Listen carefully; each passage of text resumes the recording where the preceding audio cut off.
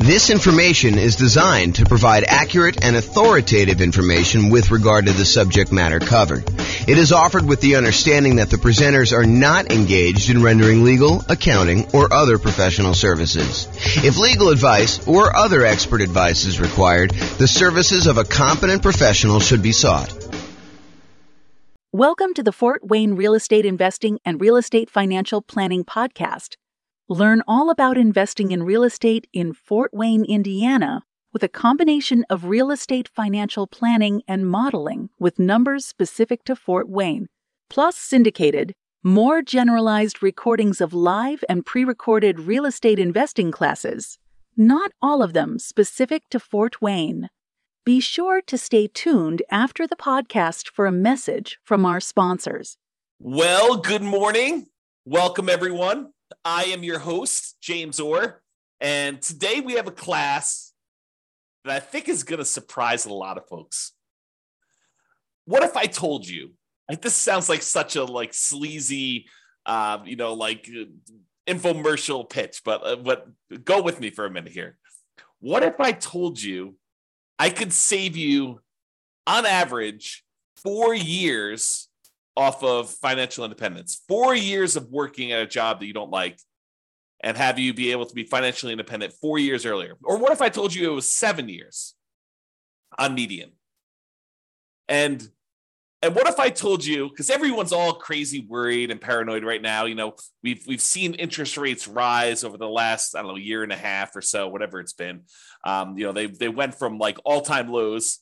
How quickly we forget that they're all-time lows, not just lows, but how quickly we went from all-time lows to not even all-time highs. Just more reasonable ranges for mortgage interest rates, kind of in the middle range of what we would see normally. What if I told you that I could help you avoid having to deal with higher interest rates completely? Well, that is what today's class is all about. The class is called, Is It Better to Nomad, do the Nomad real estate investing strategy, which we'll talk about here, or buy rentals for cash? If you buy rentals for cash, you don't have to deal with mortgage interest rates at all. So today, what we're going to do, if I can get the screen to go, we're going to look at me doing modeling for over 300 U.S. cities. And then I will compare someone who does the Nomad real estate investing strategy versus someone who does not do the Nomad real estate investing strategy and saves up their money and buys rental properties for all cash. They ignore whatever is going on with interest rates. And I know that you're thinking to yourself, James, that would take forever. It takes me long enough to save up for my 5% down payment to buy my next Nomad property. To save up 100%, to save up, whatever it's going to be, $500,000, depending on the market, in order to buy a rental property, all cash, that is going to take forever. There's no way that's going to be faster to getting me to financial independence than doing this Nomad strategy and acquiring, 10 properties for 50% of the down payments, because, 5% times 10 is 50% if I'm doing my math right. So in the same time I could save up for half of a full property, I'm able to buy 10 Nomad properties. There's no way that buying a property free and clear, all cash, saving up that money is going to get me there faster. And won't you be surprised?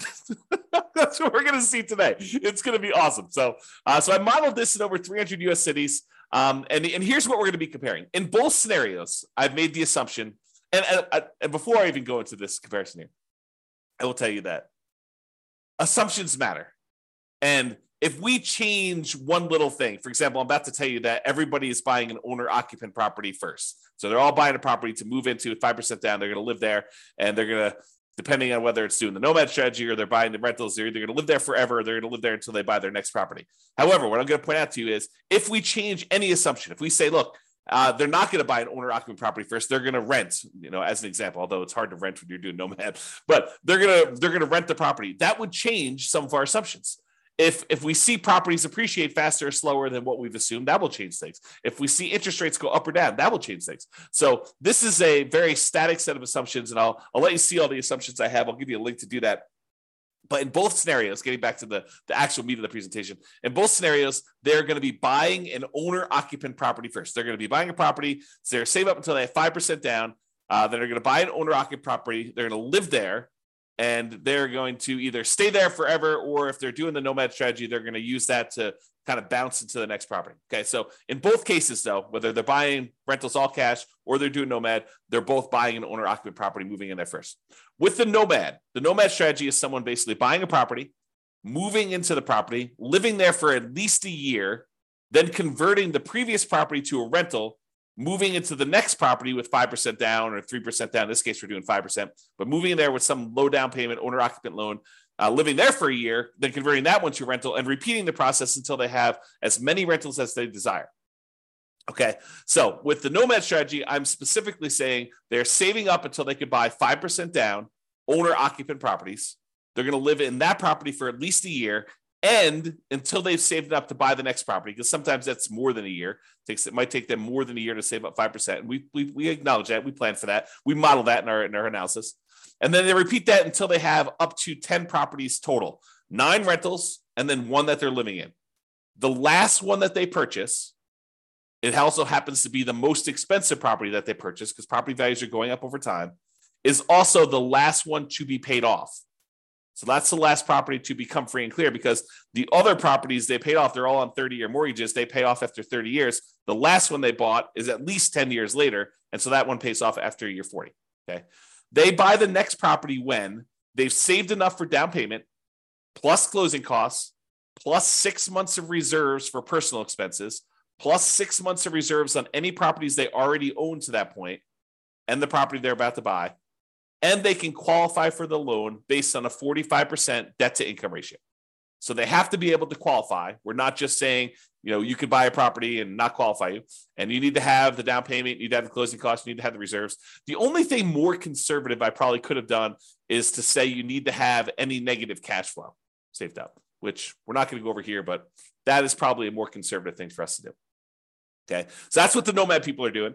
The buying rentals for cash people, they're going to buy an owner-occupant property. They're going to move in there. They're going to live there forever. Then they're going to save up until they buy properties for all cash with closing costs and reserves. They're not getting any loans at all except for their initial owner-occupant purchase where they move in. And they're going to buy up to 9 rentals this way. Although I will tell you, because you have free and clear properties, and the cash flow on a free and clear property is so much better than buying a property with little down or even regular 20%, 25% down, you need a lot fewer of these in order to qualify to be financially independent. Okay. If you want to see my detailed modeling of all this stuff and be able to kind of mouse over on the charts and see my assumptions and drill down to stuff or see any updates, because if I change any of the numbers, those numbers will change. You can go to the link on the page. I'll put that in the show notes if you're listening to this on the podcast as well. That way you can click through and watch it. Okay. So one of the things we're going to measure is how long it takes them to be financially independent. The other thing we're going to measure is what their net worth is at year 40. So we're going to arbitrarily pick year 40 and say at year 40, what's their net worth? And also how many months or years it takes for them to be financially independent. And so I should probably define for you what financially independent means to me so that you understand what the math is. So they're financially independent when the income from their investments exceeds their expenses. And each city has its own expenses. If you live in a more expensive city, you make more money, so your savings rate is higher. I mean, the dollar amount you're saving, it changes based on what city you're in. Still the same percentage. But then the amount of money you make in different markets changes because the prices of properties in those markets change as well. So in order for you to be financially independent, though, you need to overcome whatever that income is. You need to replace the income you were making in that city. So more expensive markets, they may make more money, but they also have a higher threshold, a higher bar in order to be financially independent. Okay, so in order to replace that income, it needs to come from these 5 sources. So there's 5 ones that we're really not doing anything with in this particular modeling, but do come into play. So any passive income from Social Security, any passive income from any annuities that they might buy, and any passive income from any pensions. We're not doing any modeling with that. We're really primarily focused in on 2 sources of income for the modeling that we're doing, but those other 3 would normally count in order to see if somebody were financially independent. The 2 that we're primarily focusing on is the net positive cash flow from any rental properties. So you take all the income they're getting from their rental properties and you subtract out all the expenses they have on that property. vacancy, principal and interest payments from their mortgage if they have one. Some of these guys are buying free and clear. Any property taxes. If they have PMI, which they will if they're buying 5% down, they have PMI payments until that drops off. Any property insurance payments they're making on that, any maintenance on the properties, and any property management, although they're managing the properties themselves in this particular modeling. Okay, so any net positive cash flow, all the income minus all the expenses. And in addition to that, if they have extra money left over, if they basically have money sitting in a stock market account earning, whatever the stock market account is earning, they take that amount of money and they multiply that by what we refer to as a safe withdrawal rate.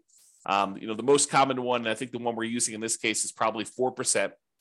So if they had $1 million in stock, they'd be able to say $40,000 a year of that is contributing toward whether or not they're being financially independent. So we use that too for any extra money they have left over. So if they get to the point where they've bought all their properties, now they have this account balance just growing over time, that would also contribute to them being financially independent. So the sum of all 5 of those things, in this particular case, these 2, net positive cash flow from rental properties and the invested assets times the safe withdrawal rate, plus if they had this going on, which they don't, Social Security, annuities, or pensions, then all of those combined would then see if they have exceeded their income that they had from their jobs. And that is how we would define them being financially independent. Okay.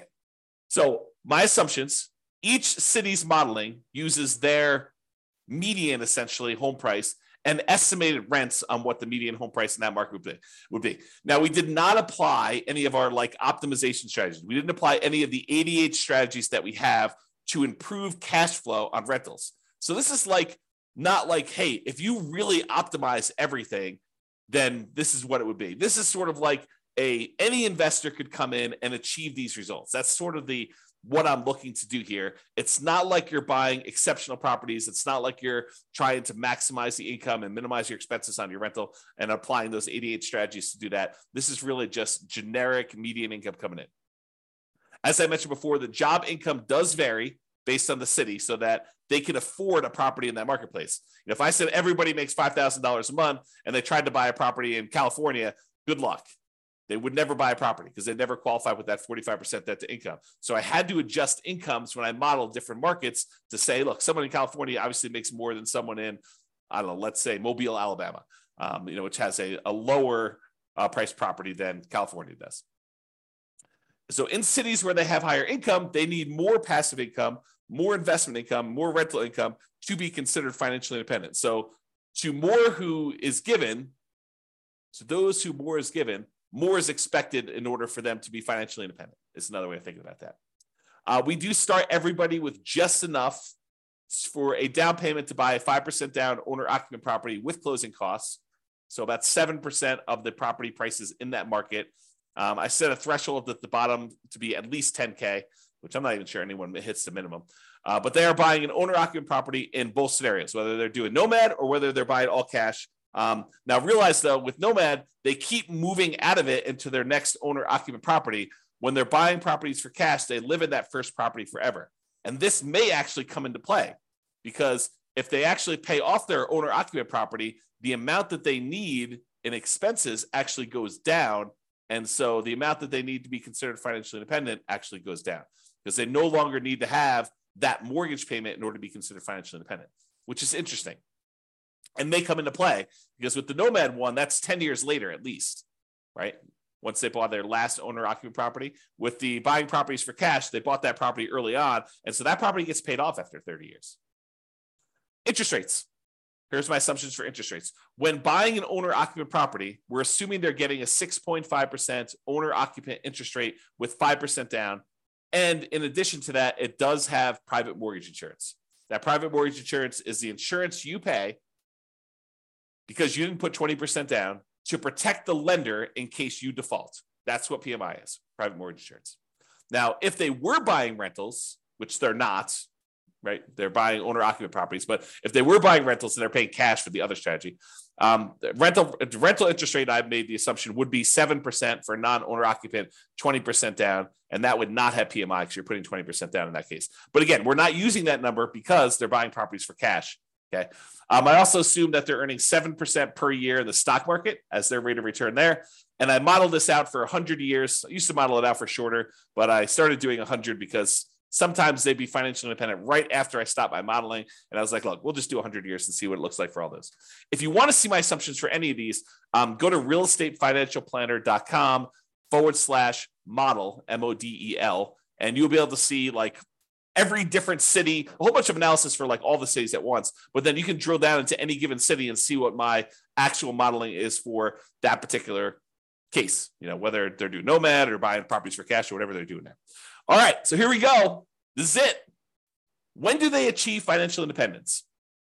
So there's 305 cities that I did this modeling for, 305 different US cities. So in the baseline Nomad model, they achieved financial independence faster in 84 out of the 305 cities. So in 84 out of 305 cases, it was better for them as far as speed to financial independence goes, to get to the point where they are completely financially independent, they no longer need to work anymore, in 84 cities out of 305, if they do the baseline Nomad model, buying a property with 5% down, moving in, live there for a year, converting it to a rental. Okay. In 10 cities, it didn't make any difference which model they took. So 10 out of 305, which is what? I don't know, 3% maybe?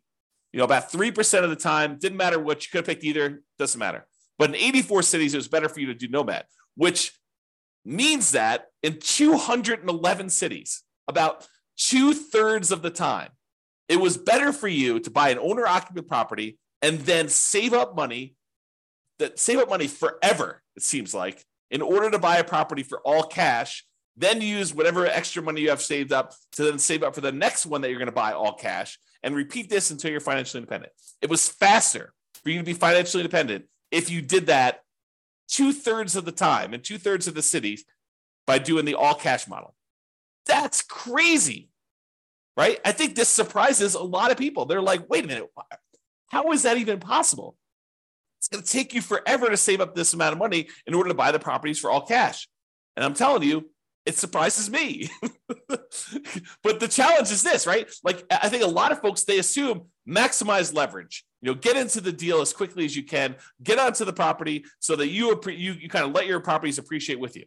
And I'm telling you that is true in about 1/3 of the cases, a little bit less than a third, but about 2/3 of the time with our current economic conditions, my current assumptions, you would have been better off buying rentals all cash 2/3 of the time versus doing Nomad. And, I'm sure we'll do a comparison where we compare, buying all cash to putting 20% down or putting 25% down, or, doing some other strategies in addition to that, like paying off properties early. Like, all of these are coming. And a lot of them are already done if you want to go look on the website to kind of look at them. But you will see classes on this coming up. And we'll see like just how big of a difference doing things like paying off properties, paying off the owner-occupant property, paying off my rental properties, paying off my rental properties with cash flow, paying off my rental properties or only when I have enough to pay them off in full. Like, there's all these differences that are going to come into play, and we're going to see how that plays out. And as the market conditions change, as interest rates go up and down, and maybe the stock market rates of return vary a little bit, or the prices of properties in different markets change, we can adjust all those and rerun them. So 6 months from now, we may have different analysis using slightly different numbers. If rates go up to 10% or they go back down to 3%, we'll rerun them and you can see. Okay.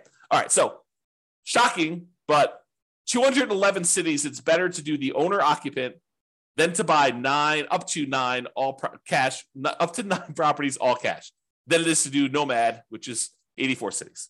And here is the distribution of when they actually end up being financially independent. It looks like there's a lot of clusters right around here when they pay off their first property.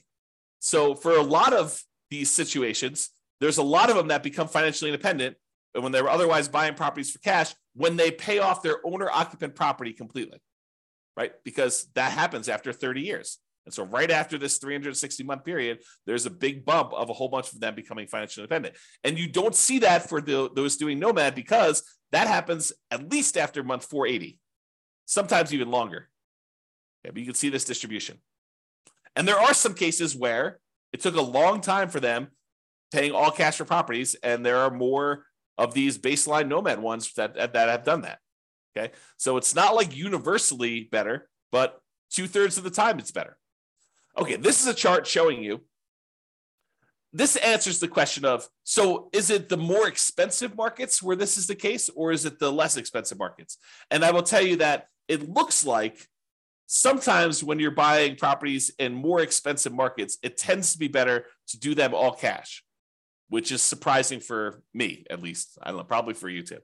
But it's not universally true. It's not like, hey, on the low end, it's always better to do Nomad. On the low end, sometimes it's better to do Nomad. Sometimes it's better to pay all cash. But for the higher end, it seems like most of the dots, which represents each city, most of the dots show you that it's better. It's green when you do the 9 properties all cash as prices get higher. Now, there's an exception. This one's about $1 million, a little bit less than $1 million property prices in that marketplace. And in that case, it's better to actually have done Nomad. But a lot of times it's better, like these green dots over here, as properties get more expensive, it shows you that. Okay. The other thing I'll point out is sometimes it's a lot better. Like over here, it's a lot of months better to have done all cash than it is to have done Nomad because you can see the distance from this 0 shows you how much faster it is. And so sometimes it's just a little bit faster when they're really close to 0, either side of the line. And sometimes it's a lot faster. Like this is over 100 months faster, which is like what, 8 years, 9 years, 9 times 12, it's in months. So this is about, 8 or 9 years or so faster. And then these are more than that to go ahead and see. Okay. All right. So now we talked about speed to financial independence. You're like, okay, maybe in some cases it might be faster to do all cash, but what about net worth? If you're buying all these rental properties with 5% down, you're highly leveraged. Surely net worth has got to be better when you're doing the Nomad strategy because you're buying properties, your leverage, your net worth is growing. And so what is net worth at year 40? It's kind of our arbitrary cutoff. We could do charts for all the net worth throughout the whole time, but we're basically picking year 40 to compare. And I will tell you, in 245 of the cities, out of 305, 245 out of 305, which I think is about 80%. I'll ballpark in that. I could be wrong on that, but I think it's about 80%. 80% of the time, your net worth is higher if you did the Nomad strategy. So 80% of the time, you'd have a higher net worth if you did the Nomad strategy. 47 cities out of 305, you would have a higher net worth if you did the all cash model. And in 13 cities, it didn't matter at all. Okay. So realize that we're kind of splitting our goals here. If you want to be financially independent fastest, the majority of the time, it's better to do the all cash ones. If you want to have the highest net worth, it might be better for you to do Nomad. Crazy. You have to make a decision. Do I want FI or do I want highest net worth? And sometimes it's a combination of those, right? Sometimes you're willing to do a little bit of each. Maybe you don't, not that we did this today, but maybe you don't save up until you have all cash. Maybe you save up until you buy the property with 50% down. And we can see what that would look like if we decide to model that in the future. All right, here's the net worth difference. When you do the ones where it's all cash, those tend to be relatively small differences in net worth. So where that is the winner, it's not like you have massively higher net worth. It is relatively small amounts of more net worth when you do it that way. When you do the Nomad model, sometimes it's significantly higher net worth, like tens of millions of dollars better. Okay. So just realize that when you do Nomad, sometimes Nomad is way, way better. Not always, but sometimes it's way, way better. When you do the ones where you buy all cash, sometimes the net worth difference is really small. Most of the time, it's really small. And if you look at the ones where it's different based on price, it looks like the higher price you go, the more likely you are that there is no difference at all. All these gray dots are right at the point where there's no difference in net worth. Okay, so that's what tends to happen as prices increase. All right, in a couple cases where you're doing the Nomad strategy and you're only putting 5% down and we're only making sure that you have 6 months of reserves and we're not optimizing for cash flow at all by using any of the 88 strategies, and you're buying basically median properties with what rent would be on those median properties, in those cases, we've seen 9 cities, 9 of the 305, where you actually run out of money at least at one point or more when you're doing the Nomad strategy. Now, we could solve this problem, right? We could decide, hey, look, we're about to buy a property. It's going to have some negative cash flow because we're only putting 5% down in that particular marketplace. We could set aside the negative cash flow that we would need before we buy the property, be more conservative. And in that case, you are not likely to run out of money at all. Or you decide to go buy slightly better properties or buy down the interest rate or, wait until or do something to improve your cash flow, like do a short-term rental instead of doing a traditional long-term rental or whatever you could do in order to improve that. There are strategies we could do, but there were 9 cities with our really basic modeling to show that you ran out of money if you did Nomad. If you did the all cash model, you never ran out of money. It's less risky. When you don't get loans, when you're not leveraged at all, the chance of you having negative cash flow is almost zero. If you're buying a rental property and you're paying all cash, there's no mortgage. And the mortgage typically is a very large expense on that. So there's no negative cash flow on any of those. Okay. All right. And you can see that it tends to be the higher price properties that tend to be the ones that ran out of money. So definitely over $1 million, except for a couple here around 500,000. There were like maybe 2 that were under 500,000. The rest of these were, $1 million properties or more. Those are the ones that tended to be the ones that ran out of money. All right, now here's the summary. And this summarizes, like net worth and how much they were short and the number of properties that they bought and how long it took them to achieve financial independence, plus 6 different measures of risk.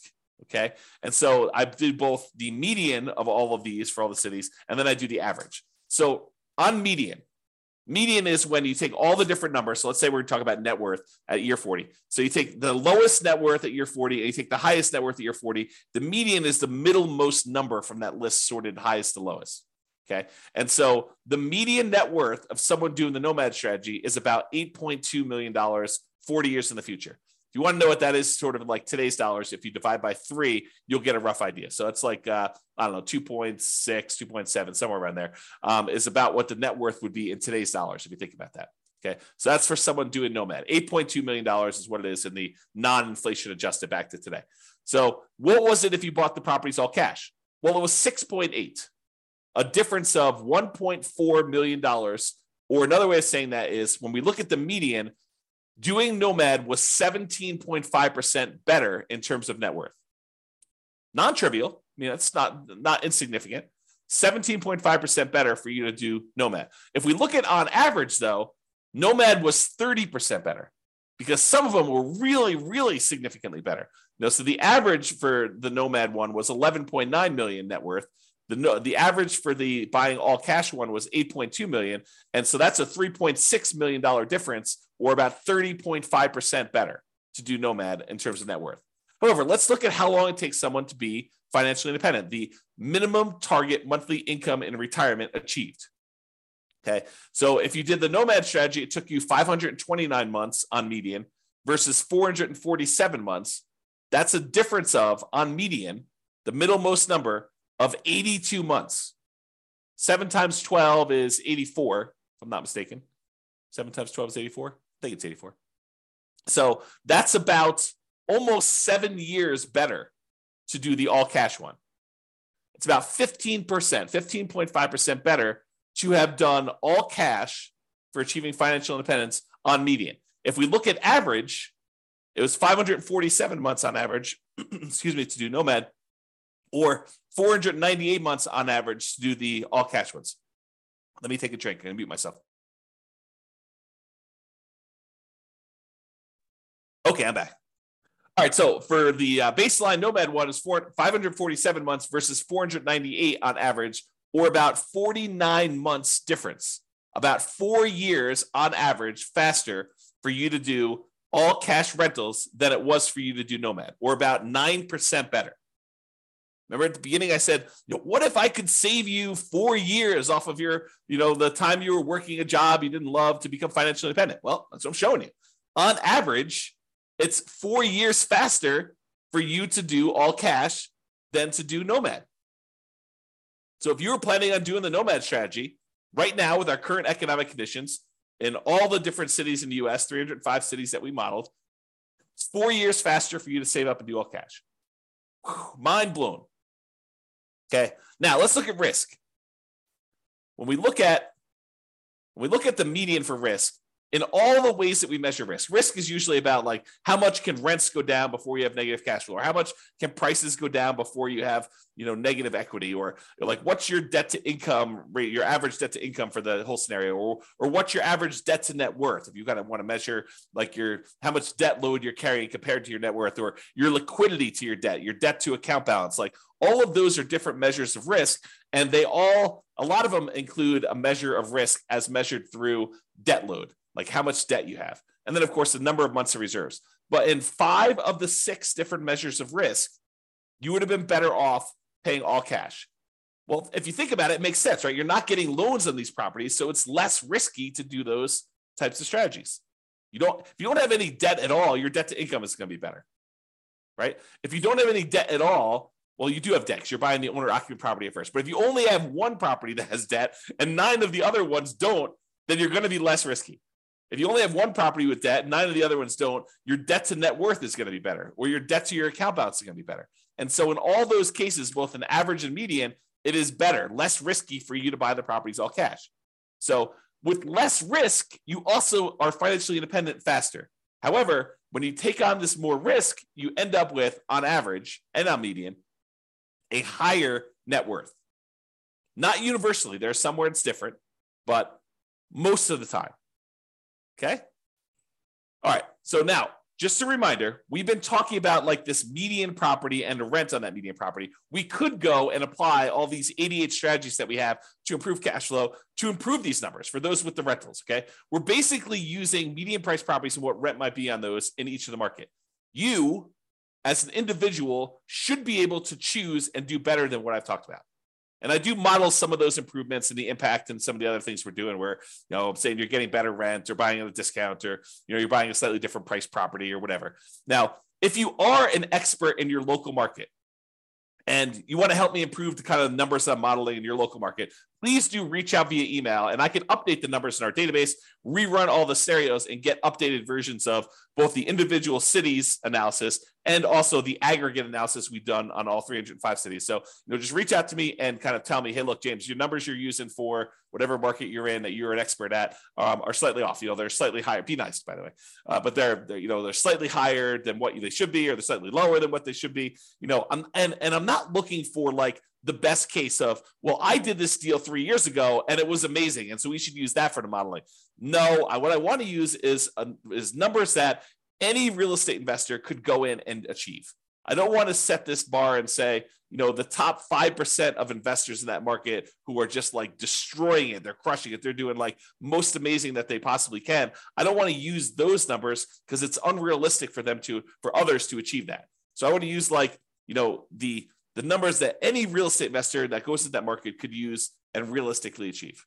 But if you want to come help me and do those numbers, great, let's do those. Let's improve the numbers. We'll do the analysis again for all the different models we've done for your city. And then it'll also update automatically and all the aggregate stuff. So if you are, reach out and do that. Now, when you're doing the Nomad strategy, where you're buying a property, 5% down, you're moving into the property, you're living there for at least a year, you must be buying properties in that local market.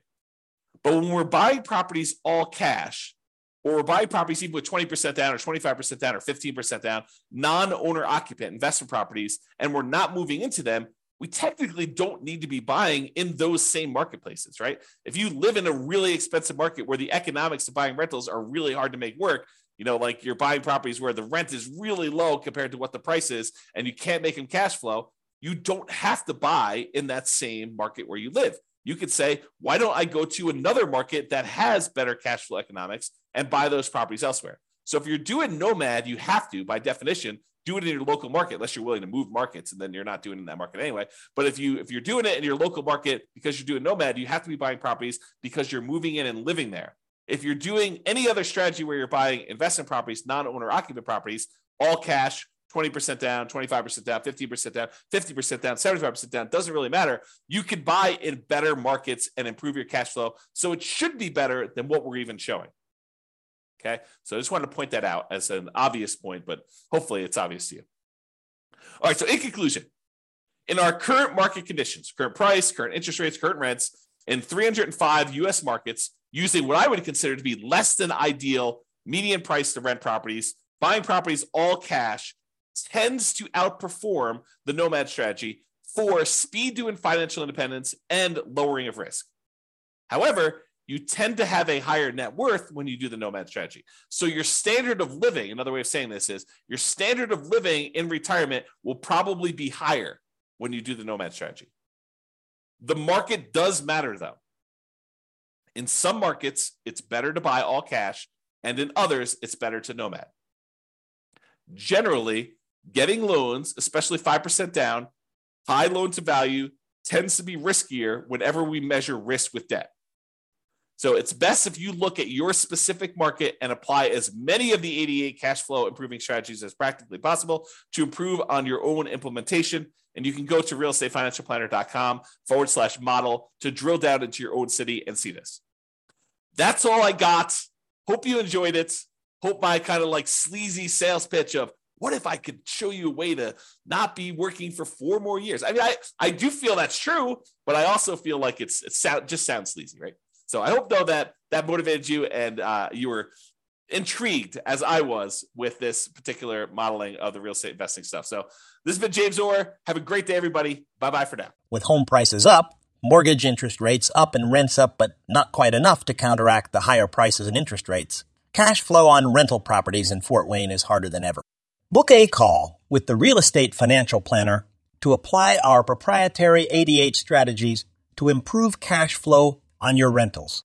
See the show notes for a link to schedule your call and improve your cash flow today. If you're a real estate agent, lender, or professional in Fort Wayne that wants to help our real estate investor listeners, consider reaching out to learn about collaboration opportunities with this podcast. We'd love to add more value to our listeners by having you assist our investors buy, sell, and finance their real estate investments. See the show notes to schedule a call to discuss collaboration opportunities.